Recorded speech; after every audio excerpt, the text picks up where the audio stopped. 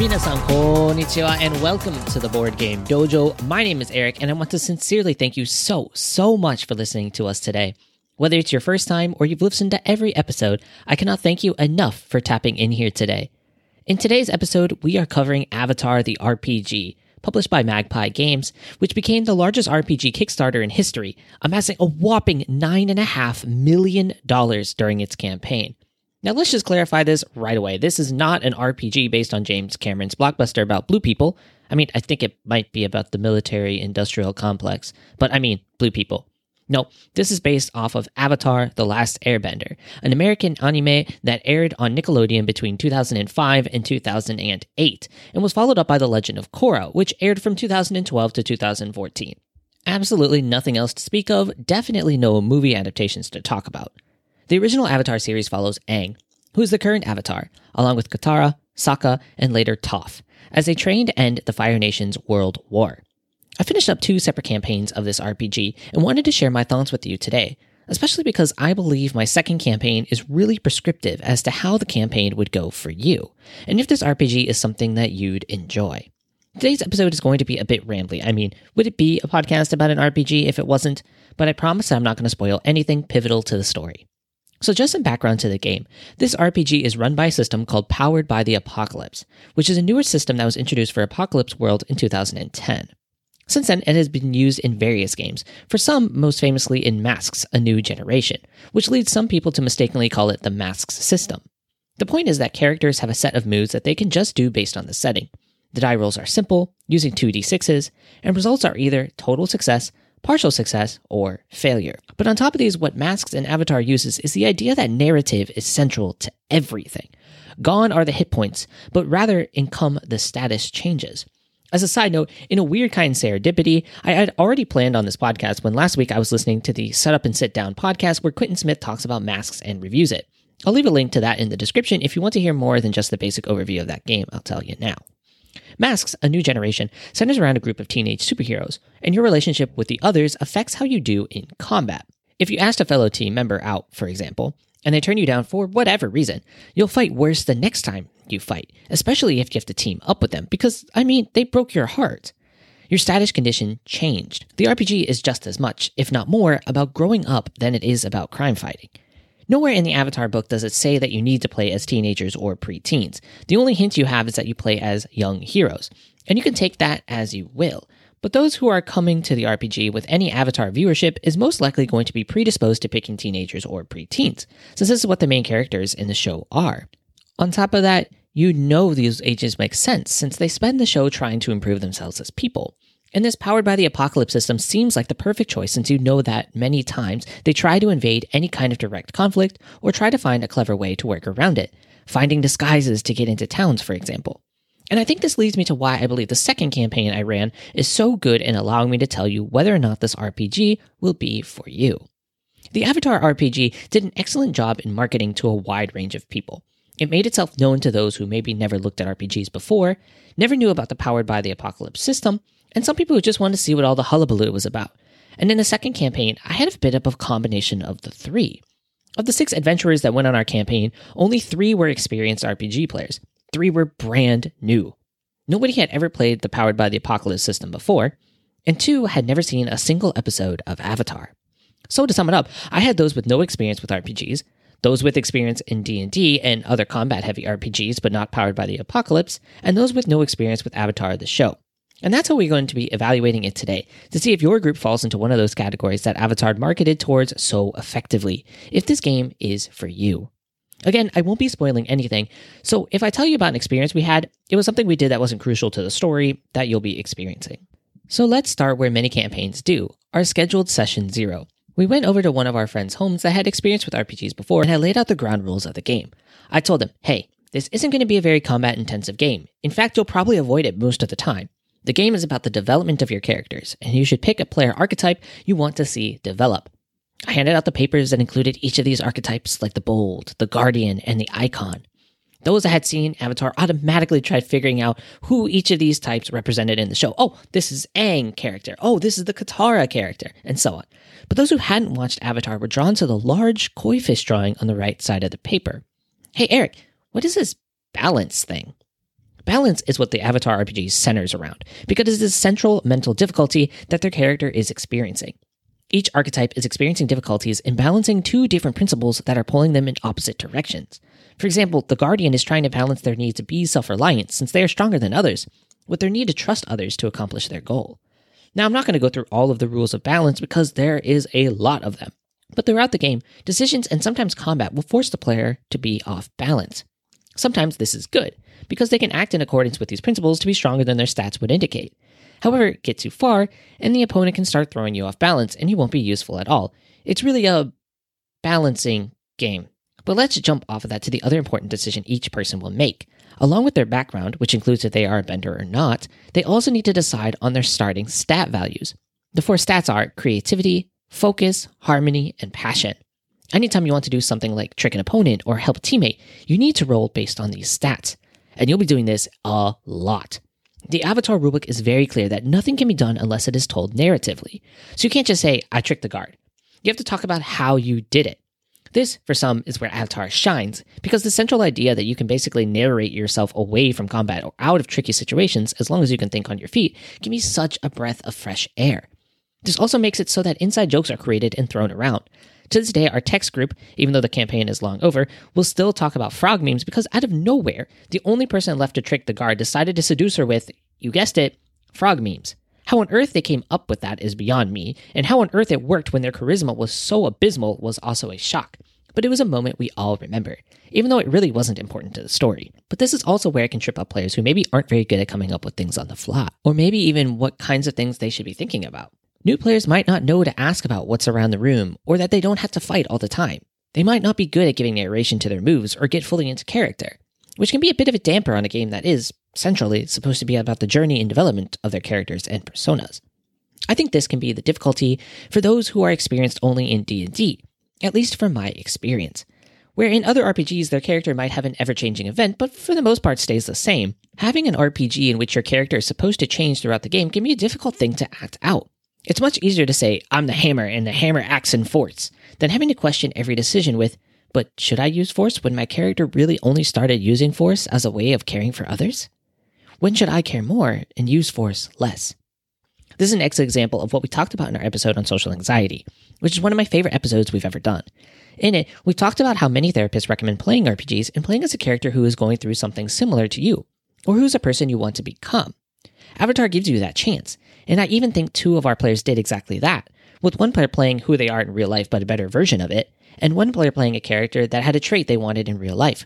By playing this game, it allowed them to practice having those skills because, since the whole game only made sense if you played it out as your characters actually would, and not necessarily what was best for the team, acting this way made the game better. And as a GM, it really was my job to get them to act in this way, to have them remember that the story is what they are writing, not really a battle count. And I guess this would be a good time to bring in how my experience was, although briefly, because in a game full of people with no experience in this or no experience in that, I had previously had no experience in being a GM. This made me incredibly nervous, but I had gotten Avatar to do just this. The GM book is well made, and I was happy to see in the final product some of the feedback that the playtesters had mentioned. In Session 0, players can pick what era they want to play in, and there are lots of conflicts, one-shots, and other adventures to choose from. You can even mix and match if you want. Each major and minor character the players will meet has just enough information to give you a sense of who they are, but leave room to make it your own. And I like that there were guideposts along the way, pit stops to keep the story moving forward. And each place had a recommended incident in case the players were lollygagging, or if the game was too easy for them thus far. The amount of rules and terminology can be a bit overwhelming at first, and I recommend having a conflict early to really get how that works, as it's much different than other systems. But for the most part, everything was written clearly and concisely. I think Avatar makes an excellent first RPG for new GMs. Back to the main game, the players really got what was going on by the end of the first main session. Since the narrative was so important in the game, it was even more important to lay down the foundation of the world, the motivations of the characters, and what was going on. They had decided to play during the war before Aang would have been found, so everything was happening in a world without a known avatar, making our party a group of heroes that were ever important in the war effort. After a couple of sessions, the group had figured out how to work together in their expansive range of skills, and it was somewhat comical to see how TV show-like it was, to see a ragtag group of individuals become a team. Then something unexpected happened. Someone else wanted to play. The group of new RPGers were having such a good time that they had told someone else about it and they wanted to play. Well, if you have seen Avatar, you know that they get a main character halfway through the series, and Avatar the RPG makes it easy to do just that. That's how we got to 6 players, as the adventure started with only a group of 5, and this worked really well for many of the missions. I appreciated that it was easy enough for people to come in, and it was equally easy for people to miss a session as well. Because the whole game wraps around story and narrative, if someone needed to miss a session, it was easy enough to write them being captured in some way, and the others would need to perform a rescue mission, or I guess they could have just chosen to leave them, I suppose. It gave them a new adventure, and it gave them something to help boost their stats as well for coming adventures. So it didn't feel like a waste of time. Because at the end of each session, the GM needs to ask 3 questions to everyone. Did you learn something challenging, exciting, or complicated about the world? Did you stop a dangerous threat or solve a community problem? And did you guide a companion towards balance or end the session at your center? By answering yes to these questions, and one more that each character has individually, and they have to share their answers with the group, they get a checkmark. These checkmarks accrue over time, and once they reach 4, they get to choose an advancement. These can be a number of things, including unlocking a move from your playbook or someone else's, shifting towards center, unlocking the powerful moment of balance, or raising a stat. And I hope that gives you enough to kind of know how the game works. I don't want to risk any spoilers, and I also don't want to take away the ability to explore everything on your own. But how did everyone enjoy it? How did these 3 groups we talked about earlier, no experience in RPG, no experience in Avatar, and no experience in Powered by the Apocalypse, how did they do? Let's start with probably the smallest group out of those who backed the Kickstarter, the no experience with Avatar. I don't really know how many people backed this game not knowing what Avatar is, but having some of the campaign was interesting. They had no idea why the others were excited about cabbage carts or why everyone screamed "Secrets on us" when they occurred.